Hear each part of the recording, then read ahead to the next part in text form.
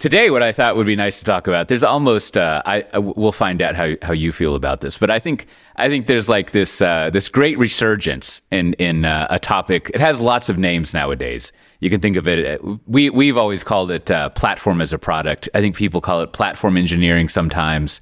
I think DevOps has come to mean a pretty specific thing. And everyone tries to call themselves SRE people, but all the thought leaders still, I think, will say you can't call yourself SRE. So it hasn't passed through that needle of the orthodoxy has gotten tired of telling people they're doing it wrong. I don't know if that's true, but it's a fun little story that I just told. It might be totally cool, and it's fine. It's like, I don't know, to go down that rat hole, it's like, people get all worked up about SLOs versus SLAs. And I always think like, I don't know, maybe we should clear that up if it gets confusing about things. A tool that's confusing to use is maybe not too great. Wow, I'm really going off on a tangent here. But so I thought, we were talking, and I'll let you introduce yourself soon. And I think, you have a lot of experience with this idea of platform as a product or platform engineering. So I thought it'd be nice to kind of get a new perspective on what that is there. Not new, but get an additional one, especially someone who's got some experience and has been talking with a lot of people. But before that, why don't you introduce yourself, guest? Absolutely. So thank you, first of all, for having me on the show. It's really nice of you. So my name is Bryan Ross. I recently joined VMware in May there, and I work in the Tanzu Value Advisory. So we go out and give exec advisement and engagement to some of VMware's top customers. Before that, though, I was at Sky TV, where I was responsible for the technology products department. And we built platform as a product. So we had IaaS services, CAS services, PaaS services, and all of it was really just based around trying to give developers at Sky the ability to get whatever great idea they've got in their head out into production. And Sky being in the media sector, everything's about speed and agility. So doing that with the least amount of friction is the most important. Platform as a product to me is vital. I think the interesting part for me is that it's not just about the technology. It's kind of about people and culture and understanding some of the philosophy behind it and some of the psychological factors and in terms of encouraging people to do what you're doing and helping you along there rather than doing their own thing. So give us I guess as long as you want. What's the old saying? It should be as long as necessary. But so what is and kind of I guess maybe differentiating from not platform platform as a product, what does it mean? And you listed kind of a stack of technologies, which I think is an equally valuable part of the concept. But there's also, as you said, the processes, the way of working around it. But yeah, I mean, what did the concept end up meaning in practice as you were doing it and talking with other people doing it? Well, that even me permission to ramble. That's there you go. You'll regret that very quickly. So I think for me, I was very lucky in many respects. My past career has all been around managed services and consultancy. So being in front of customers has been a major part of my role. And it's the bit that I really like. It's helping people get the best from technology. I think from that, the big thing for me is that it's almost like running a company within a company. So you stop really thinking about some of your colleagues as being your colleagues, and instead you think of them as customers. And that, I think, is the first big transition. So if you're working in a team and you look at the people that you're serving as customers, then the mindset and everything that follows from that is very special. Whereas, the classical operations team would be, the IT department, probably hidden in a basement somewhere. You would only interface with them through tickets and ServiceNow or some other platform. So I think when we look at platform as a product, what we're really talking about is how we go about selling what it is we've got internally. But I think as well that changes well how we develop things. So the first one is really just how we engage. Let's talk about that very quickly. So you have your technology platform. That's fantastic. But who's going to use it? I think you need to consider all things that go around that product. So that might be marketing. How are you going to tell everyone in your company what a great job you're doing. We've all got very bad internal, websites and things. How are you going to make yours stand out? So for me, it was a $5 bootstrap template, very graphical, very low on content, but something that felt like a hosting provider. If you're going online and shopping about for providers, it's the type of thing you might see there. So very sales oriented. Sales in itself, going out and asking people what the problems they've got are, working around your internal users and business units, and not trying to overly sell them on what you've got, but really understanding where their pains are and trying to build your product around that. You've then got the technology part, building the platform.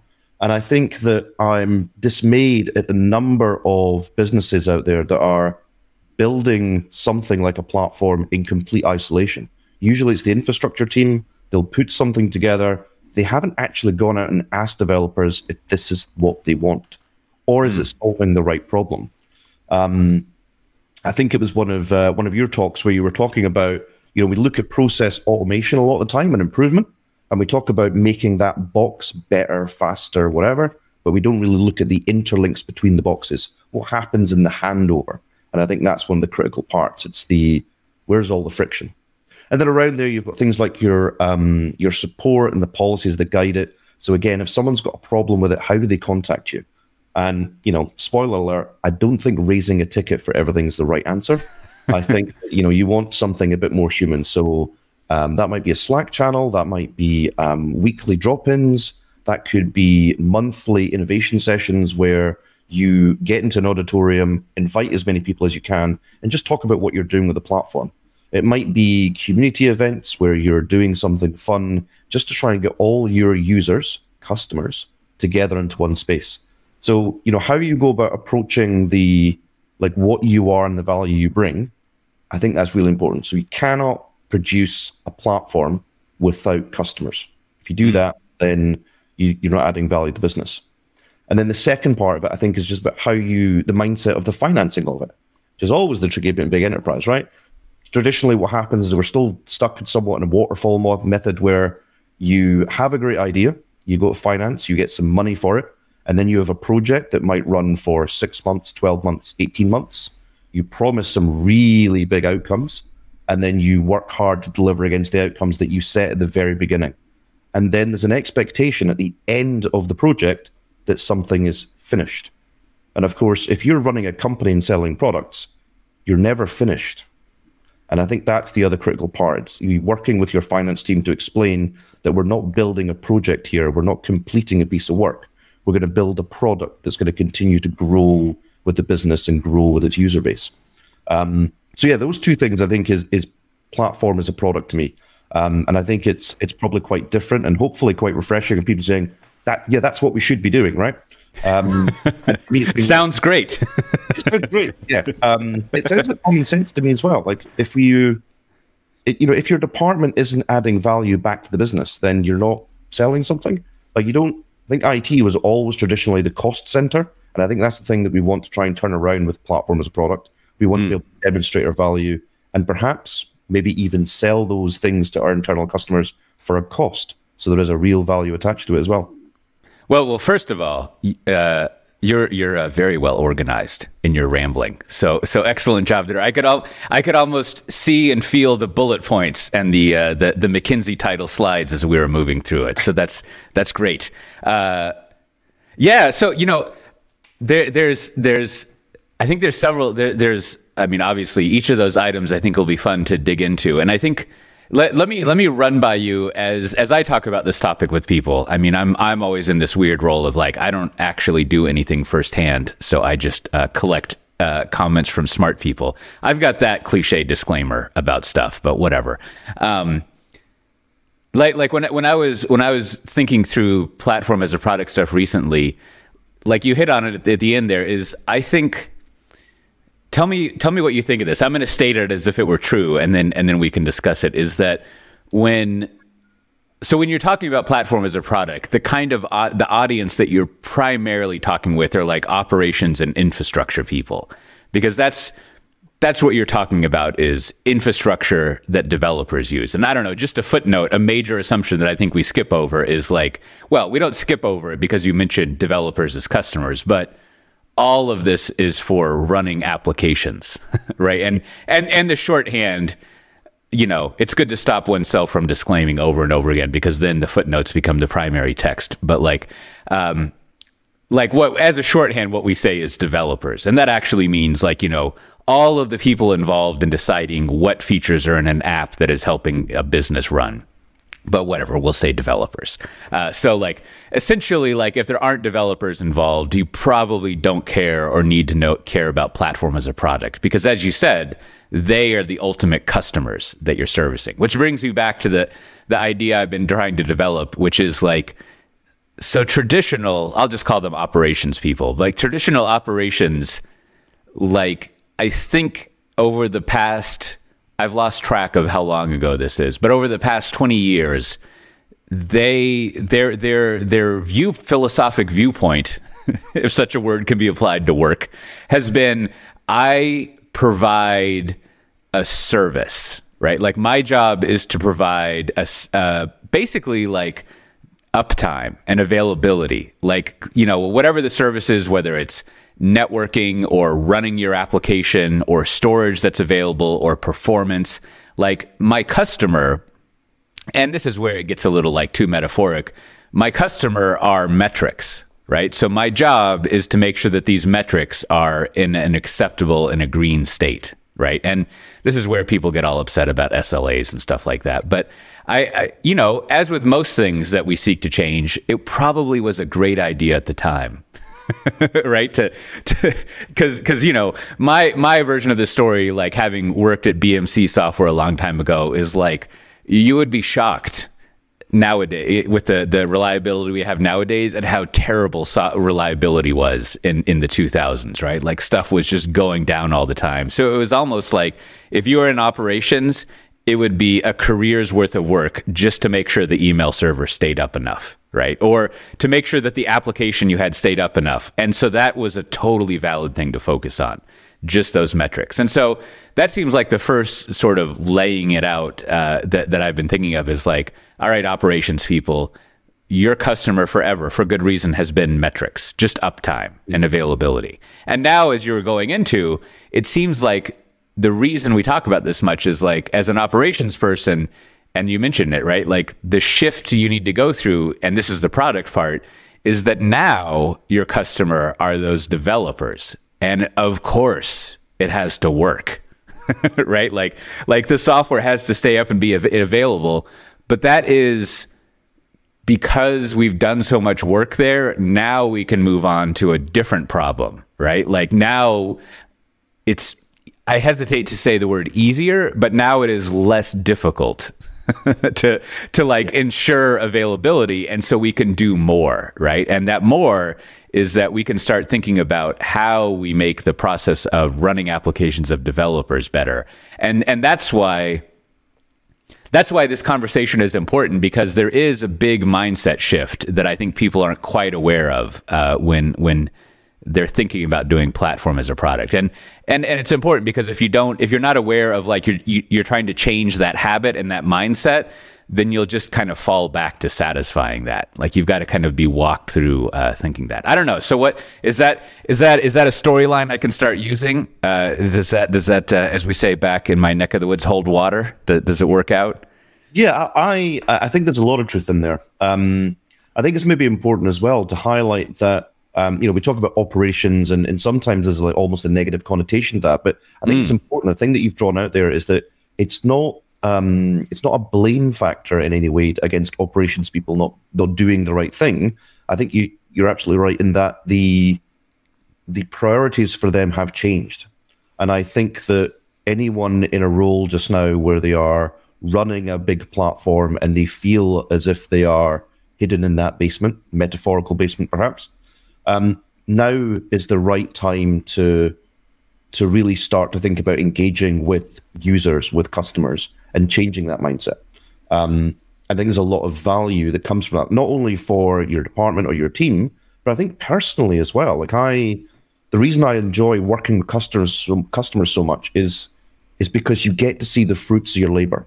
And in Sky, I think there's always a huge part where you almost had to, put your head up now and again to remember the end result of what you're working towards. It's not really about uptime. It's not about which server choices we make or how hot that CPU is running or how great the data center is organized.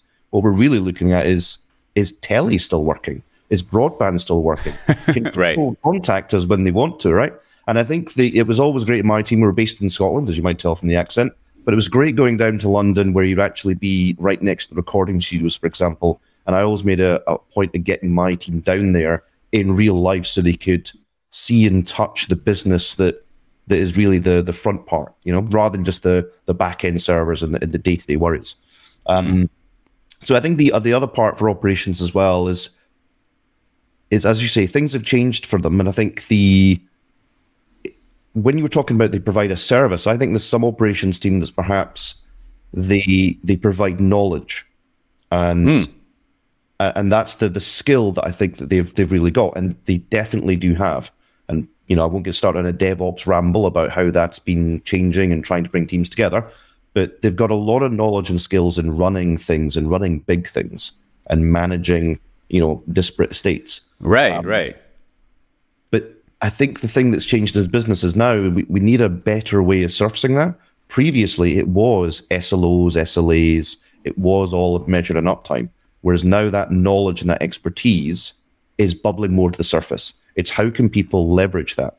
And I think that there's, businesses that have really able to get the most out of their people in that way and give them an opportunity, I think that can be a real differentiator in terms of scale. If you've got a business that's doing really well, you're not going to get any faster unless the engine can keep running cleanly, right? That's right down to oil and your choices there, right? It's all the little bits that are going to come together to make that big change. And I think if you're a large business and you're doing great things, if the engine's running dry and it's creaking, then you're not going to be able to expand. You're going to have a bad time, So maybe let's see. Let's try to. I will do this as the host here, but maybe let's try to organize this conversation. So if you're so well organized, maybe you have a better idea. But maybe we can work from the top of this concept of like developers as customers, and then kind of like move towards like what does this imply as far as the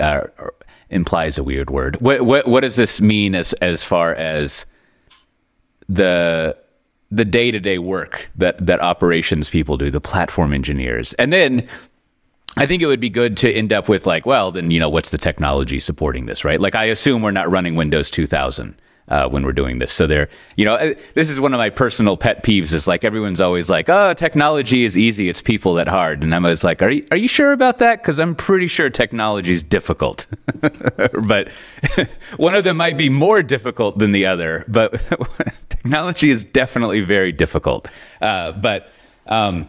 So yeah, I mean, to that end, or following up on what I was just saying, I guess it wasn't so much a suggestion as a statement, but like, since you have done this and been on teams of it, like, what is it like to shift to thinking of developers as customers? Like, what does that mean? And what are the different habits and kind of workflows that people change? Like you've highlighted, I mean, just to throw out one thing, right? Like, previously for most ops people, the primary interface out of the basement, so to speak, is basically a ticketing desk, right? Like there's other ones, but that's probably the most frequent way that you interact with other people and kind of get a sense of what's going on. But what does it start looking like in a platform as a product mentality? Well, I think the most interesting thing is when we use the word customer, I think because it's such a well-known term, it automatically, in everyone's heads, they should be thinking of a few key parts. So the first part is, if you have customers, then you have customer service. And there's a big jump there straight away. That is the idea that, well, we have someone that's asking us a question, and there's a few ways we can answer that question. Now, the traditional way might be, sorry, this is the wrong type of ticket. You'll need to raise ticket 472 for this. Or no, this ticket requires management approval. You'll need to go back through another couple of steps. Whereas if you are focused on a customer, your response is going to be different. It's going to be, thanks so much for getting in touch. There's actually a different form to do this, but let me raise that for you, and I've cut and pasted the details for you. But next time, get it direct by going to here, right? Wouldn't that be nice in life if people are like, you've done something wrong, and all I have to do is cut and paste to correct it. So I have done that. Yeah. And, if you think about it, you go to the supermarket and you first of all, you find someone who's identifiable as staff. They are there and they are present. They are there to help, right? You don't have to walk all the way to the front of the store to wait in a queue to find someone from customer service so that you can ask them where the sugar is. And instead, you'll find someone nearby on the aisles because they're there and they're present. And when you ask them where the sugar is, they're probably going to guide you exactly to where it is. And then they might advise you on what kind of sugar you want, right? And that's the big difference with customer service versus a ticketing system. And the better you are at customer service, then I think the more engaged your user base is going to be. Unsurprisingly, if you're nice to people, they're more likely to come back and ask either for more help or just be more nicer to you when they're looking for something. Yeah, I think just to go on that a little bit. I mean, one, like even worse to your metaphor there is if you were looking for the sugar, if you were required to write down on a slip of paper that you needed some help and go put it in a box somewhere, and then just like something. Hopefully you'll get contact.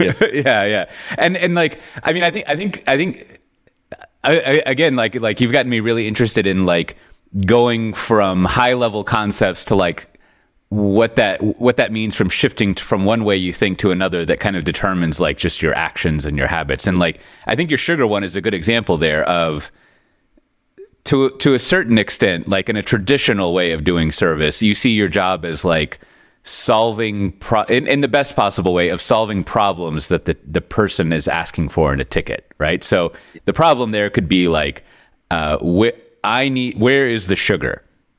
And so you could, a good answer would be like, it's on aisle 6, next to the coffee, whatever, right? But like, as you're getting to, but you also, without it being too like highfalutin of like, I always get annoyed by strategy. Things are like, we're not actually a company that has a bunch of trucks that delivers packages to you.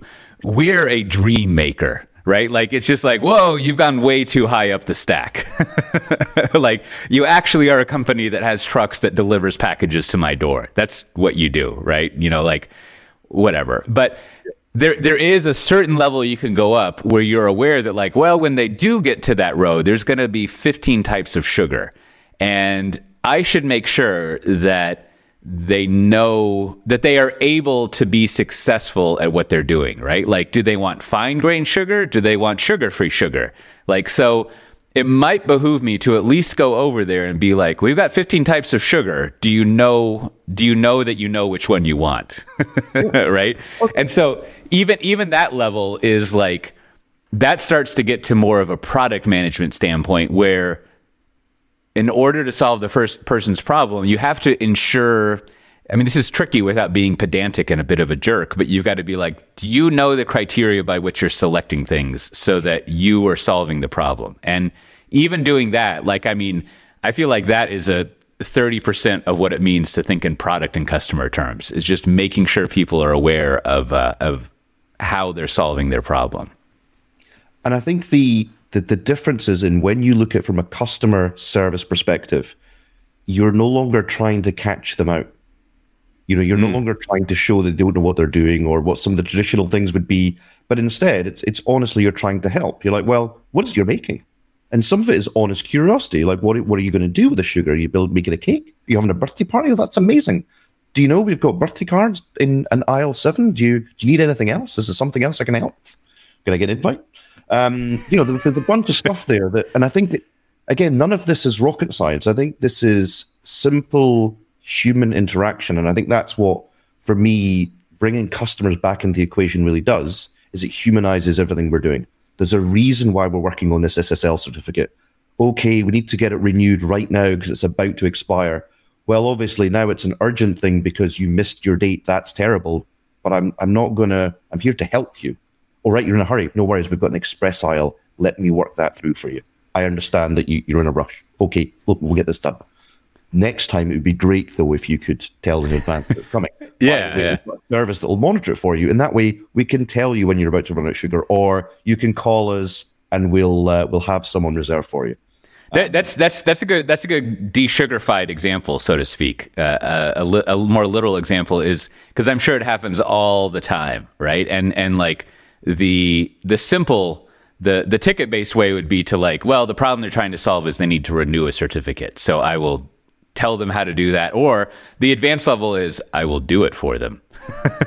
Right? And that would be nice. But more of the product centric way of doing it would be to say like, well, we've got to solve the immediate problem, so we'll do that. And as you were going over, the problem that they're really trying to solve is that they want things to be secure. And that implies a whole way of them operating and things that they're going to be doing. And so we should make sure that they're successful at that. Right? Like not just when they come to us and ask for something, like we should help them out and maybe get an invite to the party.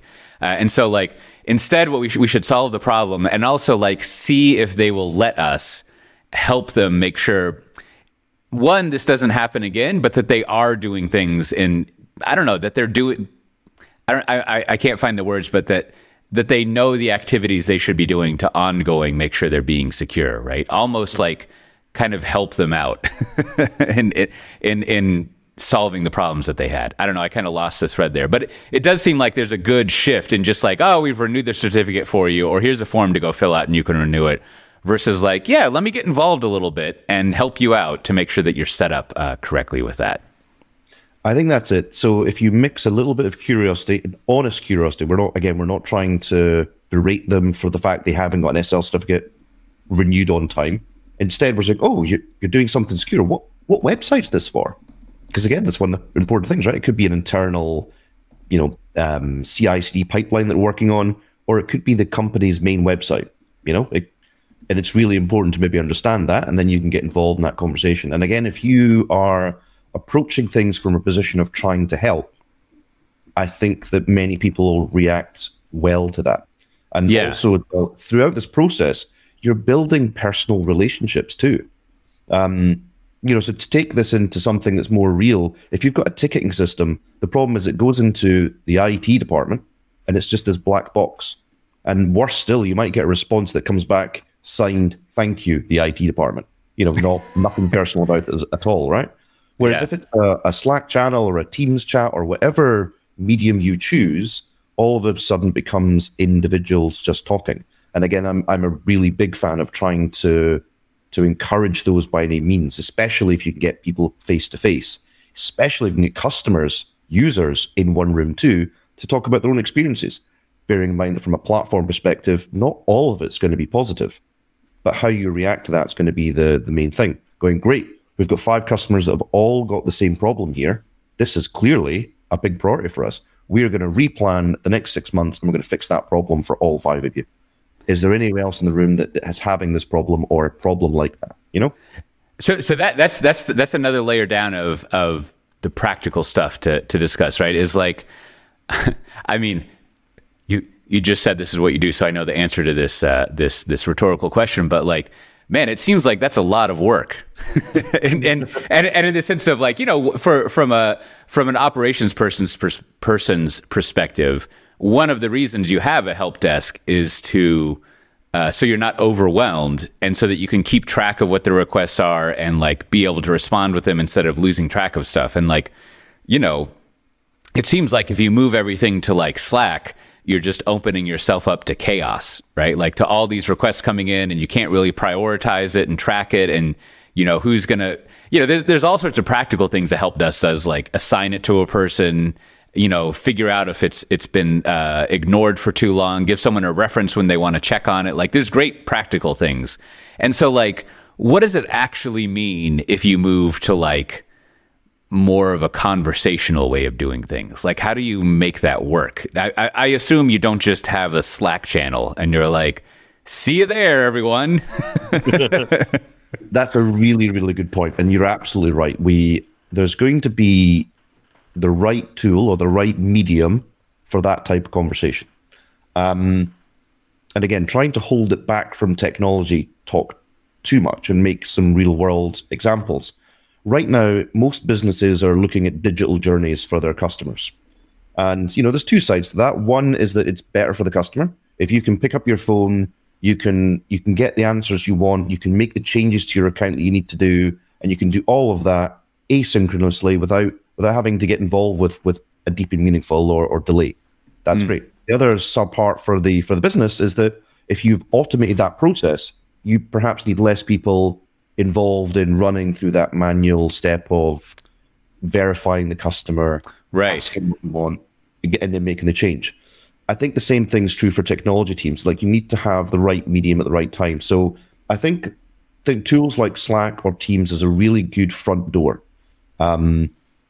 So if you have a question about how to use the product or what the product is, or you have a technical issue, if it's really simple, then go ahead and answer it straight away in Slack or Teams. If it's a request for work or a change that has to happen, then there's a better place to track that than Slack, more than likely.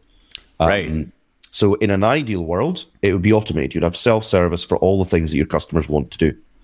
That's not always going to be the case. For anything that's not automated, I think you then want to have that ticketing system. And again, how you go about raising the tickets may be part of it, saying, well, I can't answer that here. So what I've done is that I've put that in the queue. I've raised a ticket. Here's your reference number. An engineer will be in touch with you over the next couple of hours or days, depending on what the problem is. And again, this is where the classic thing is, well, is this dev or is it prod? Is this urgent for you or not? And if you say it is urgent, can you explain why? What's the business impact? And that will help you through having a conversation to raise the right ticket first time. And don't get me wrong, I don't think you can run an entire business this way. I think it's down to specific parts. And I think a platform is something that can be heavily automated, because your goal, as I say, should be that everything that a customer wants to do to engage with that platform should be automatable. So if you look at the likes of our hyperscalers, our Amazons, our Googles, our Microsofts, it's not very common that you have to phone up Microsoft, Amazon, or Google to ask them to do something on their public cloud, right? So a platform in your on-prem, bearing in mind it might be hybrid as well, should be kind of similar. If you've done your job right, is that you should have a self-service for most of this. So that's good, because it's like, well, I mean, for many reasons, but like, it's making me think that if you were to try to be specific for the reason to be concise, like the change that you have is usually traditionally the we'll say tickets. Traditionally, tickets are not only the primary, but maybe the only interface to the basement, right? Like the only way of interacting, the only town square, if you will. And then it's not so much that we're suggesting changing that. It's that you add an additional, you somehow separate out, when are we doing basically like knowledge sharing, like answering questions about like how something works, general knowledge sharing.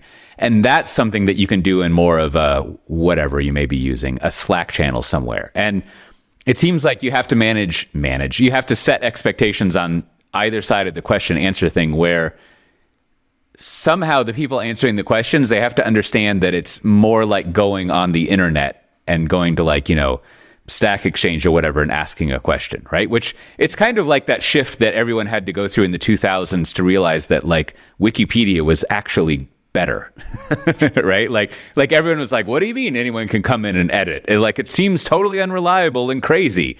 And it turned out that like back when there were great concepts like the wisdom of crowds, before that was ruined by the crowds actually coming, the mobs, so to speak. Maybe there's a distinction between a crowd and a mob. But what you realize is that it was the nature of that medium was actually better for sharing knowledge. And similarly, if you set that expectation that like, if I just have a question about how something works, or even if I have a problem that I'm getting around to, it probably will be better for me to have almost the no promises that I will get a response that is inherent in like a chat channel. And so if you can kind of separate out that bulk of things from a help desk thing, then that allows you to, when with the help desk, it's more, or a ticket, it's more, here are almost sort of specific actions that need to be taken. right? Versus or like a crisis, like you were saying. And it seems like if you can separate things out like that, then it becomes better for everyone instead of filtering everything through that ticketing system. Yeah, and there's two really interesting things that you touched on.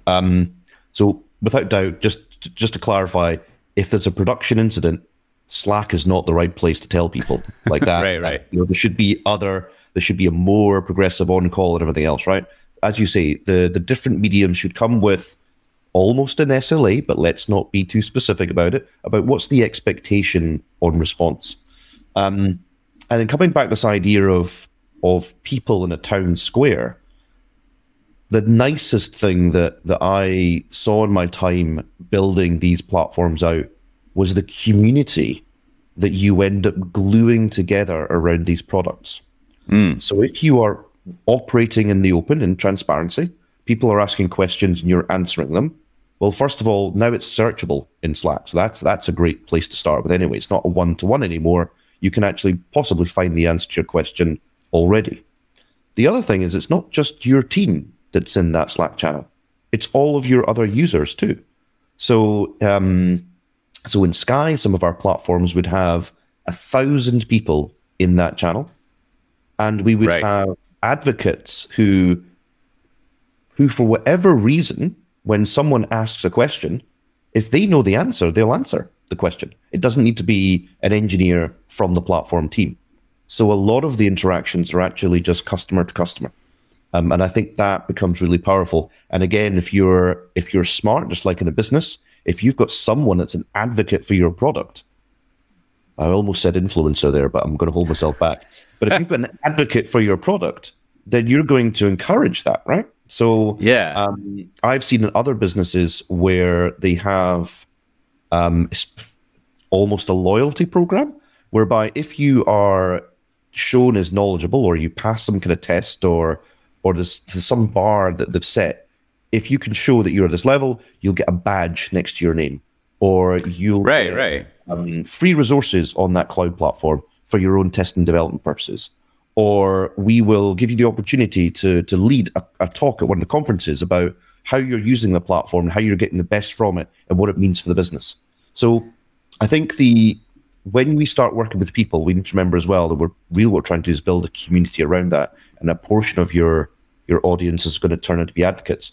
Don't get me wrong, you'll also have some people in that audience that perhaps don't like your product as much. They're going to complain about it.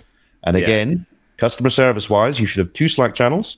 You should have one which is public facing for everyone that you're working with, and you should have your private Slack channel with just your team members in it. And that's where you complain about your noisy customer. That's where you complain about, I can't believe he's asking this question again. That's where you go, oh, that is nasty. That's terrible. What can we do about that? I don't know. You work out all of that in the back room. Let me go and have a chat with someone in Backstone and see if we've got one. That type of thing. You should have that back channel so that in terms of customer, it's a really nice, clean environment. They're seeing the best of you at all times. You need your group therapy to just maintain morale.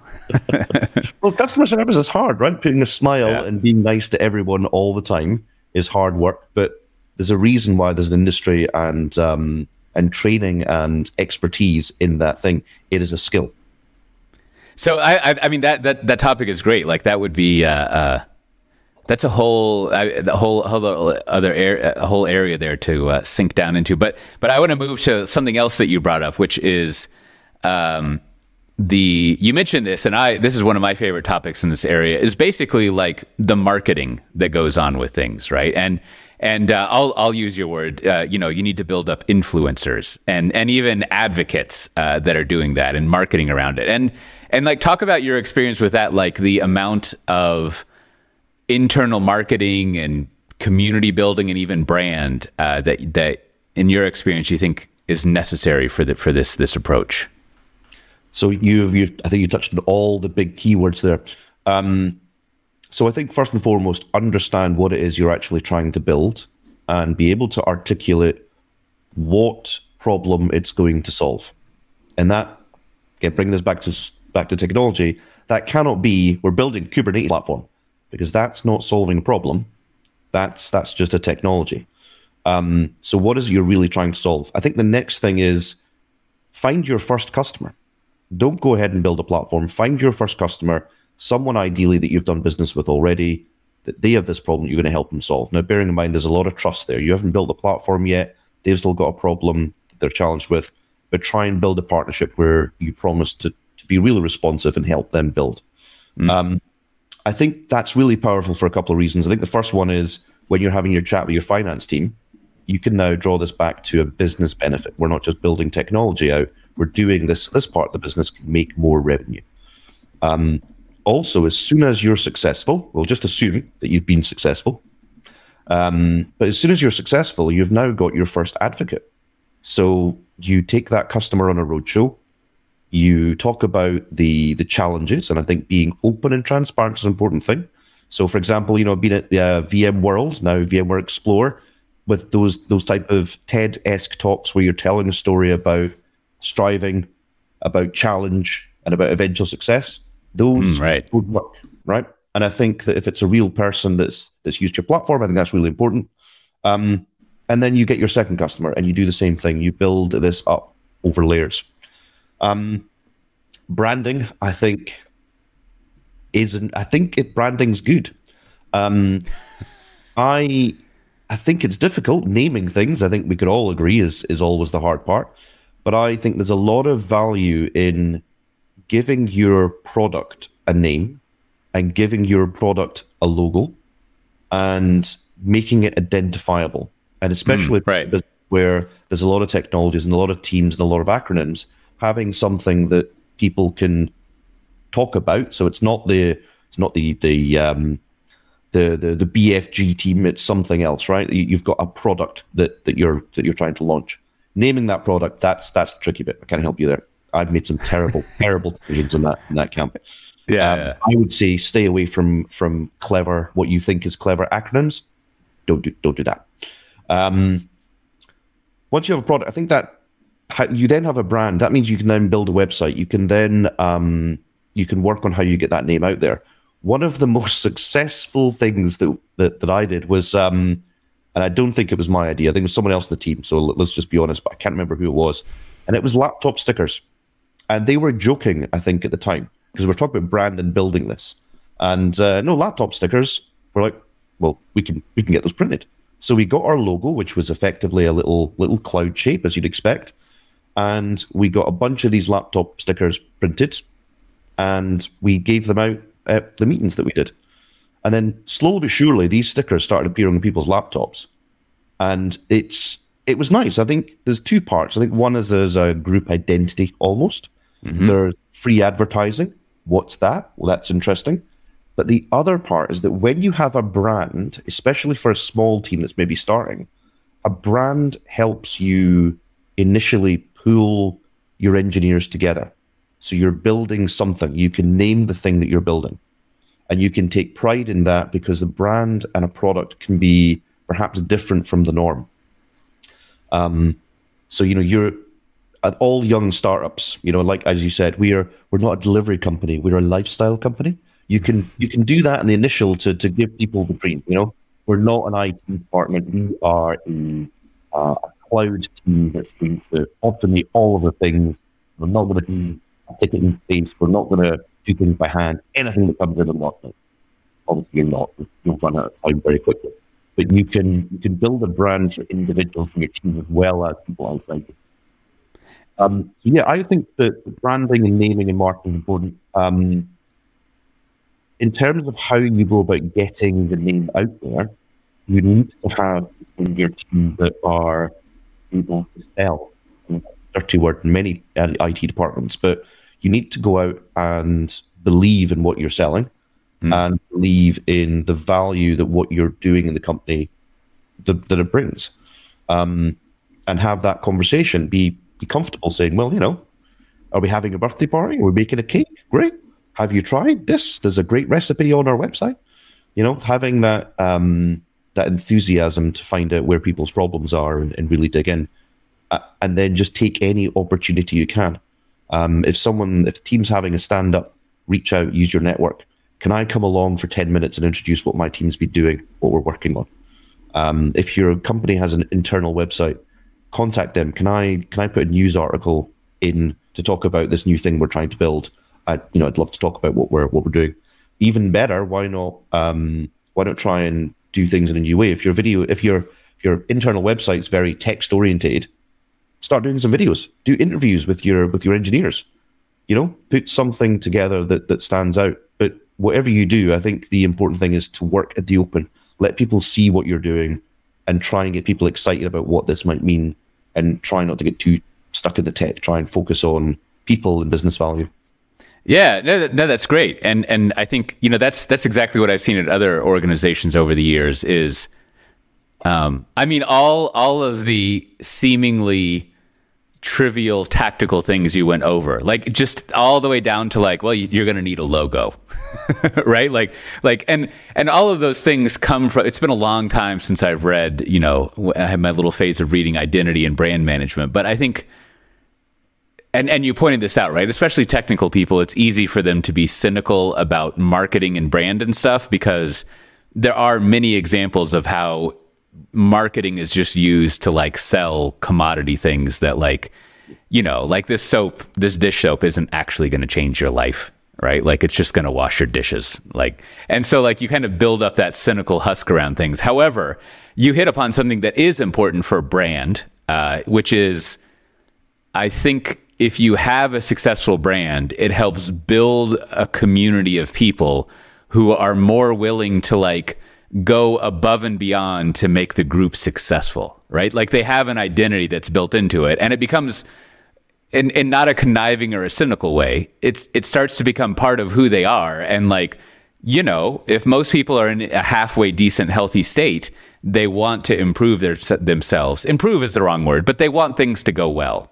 Yeah. And so if they extend that to the group that they identify with, because there's a brand, that means going back to like your Slack thing, right? Like you'll have those people who aren't responsible for helping answer questions, just help out and answer questions. In the same way you see on the internet, there's people who are loyal to the brand of like Java or Go. And so when they see people in that community who have questions, they help out with it proactively, which I think that is a practical, powerful, effective brand in like the IT world, and why it's worth like, I don't know, going to Fiverr and getting a logo or whatever. I think that's important as well. Although logos and name choices, I think, are good, and identity, by the way, I think that's the critical word. It's not really a brand. Exactly. You're trying to build an identity and a community, and which will then build an ecosystem. That's a whole different subject. When you start having a portfolio of products, you have different problems, but we won't dig into that.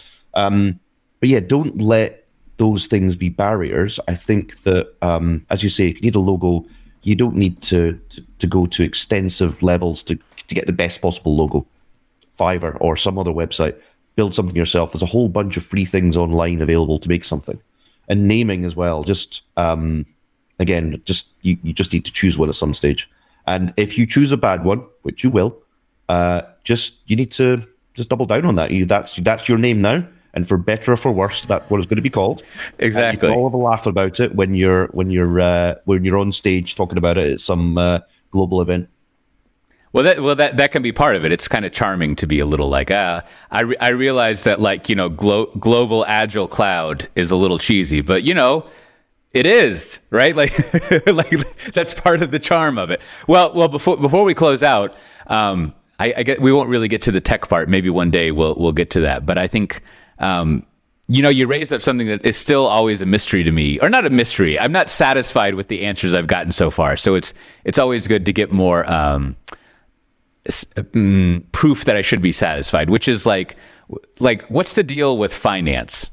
Like why people always raise up that it's a problem, and you highlighted what the problem is and what everyone always tells me, and it's one of those things where it seems like so obvious that it's a problem that I don't quite understand why it's not solved yet. And what I hear, and tell me the details of this, but what I hear when I ask people this question is, well, the way the finance department works is there's two things that become a problem. One, the first one is that you make a promise that you're going to deliver on in 12 months. And it becomes an issue if you don't deliver on that promise. And so that's your first primary problem in this kind of environment, because the trick is that you don't really know what the result is going to be in 12 months, if you're being honest with yourself. Like, and I see this happen over and over again with platform things where, like, to put it in like a negative way, like, you kind of only achieve 50% of what you thought you would, if you're lucky. And so, like, or even less. So that becomes your first problem, is like, you are going to have a meeting with finance in 12 months where you say, we delivered 50% of less of what we promised. So that's an issue. And then I think the other thing that people raise up is that because you're talking in a 12-month window, I mean, these are kind of phases of the same thing, is you kind of have to overpromise to get a big pool of money. And when you end up overpromising, I'm sure this never happened in places you work, but I hear this has happened in other places, is you just kind of sort of make stuff up in order to achieve a business case. You're like, well, what if we ended up modernizing these 5 critical applications, and therefore we drive efficiency and we get $2 million more, like, pounds. And so therefore we can make the business case, right? And then once finance approves it, you're kind of in the situation of like, oh boy, how are we going to do that? So I don't know. That's kind of like the dump of the answers that I've gotten. But what are the things that you encounter when, like, finance is a problem for this? So I think you've described how probably 99% of enterprises run. You have an annual financing system. You have to get big money promised to you at the beginning of the year, and then you have to deliver big at the end of the year. And in the middle, it's probably not finance that's catching up with you. It's probably just a project manager or program manager making sure that you are on track. And of course, that's where I think where the lies come in, which is, well, what are we on track for exactly? Because you're not really tracking your goals that you're planning on meeting. You're tracking your progress towards building the thing, with the assumption that once you build the thing, that'll deliver the big goals, right? Especially if you're building a product or you're building software or something like that. Or if it's a migration, you might have a whole bunch of work to do up front. Finance, without doubt, is an entire thing by itself, and I will not try to present myself as any form of expert. But I think the best thing you can ever do is to phone up someone in your finance team and ask for a chat about, how does finance work here? What are the problems that you have with finance? What are the things that go wrong for you? What do projects do that make your life difficult in finance? You know, you're not asking for money, you're just asking for knowledge. The other great thing that you can do as well is that a lot of people in finance who are working as part of an IT company don't really understand a lot about IT, much like a lot of people working in IT don't understand a lot about CapEx, OpEx, and all this kind of stuff. So have a knowledge share session. Say, look, would you be interested in us catching up on a regular basis? I'll try and answer some of your cloudy questions, and maybe you can answer some of my financy questions. So understanding how finance is structured in your business, I think, is the first step. Understanding where others cause people pain. And again, there's a common theme here, right? It's not really about technology or the finance. It's about the people behind it. Because if you can make friends with a finance person and you are seen to be a project or program that is low hassle, you know, you've not caused any problems, there's no big red flags on you, then that's a really good sign. And understanding what good looks like from a finance perspective, because really what you want to do is you definitely want to achieve your project outcomes, whatever they may be. But more importantly, you want to achieve the financial outcomes. There has to be, as you said, that balance. We're making the assumption that we have to make big promises to get big money so they all cancel out, right? Well, maybe we don't have to do that. Maybe there's another way. So, for example, maybe you have a chat with finance about your business case and you structure it differently. You say, well, actually, I'm not going to ask you for 5 million. I'm going to ask you for 500K this quarter.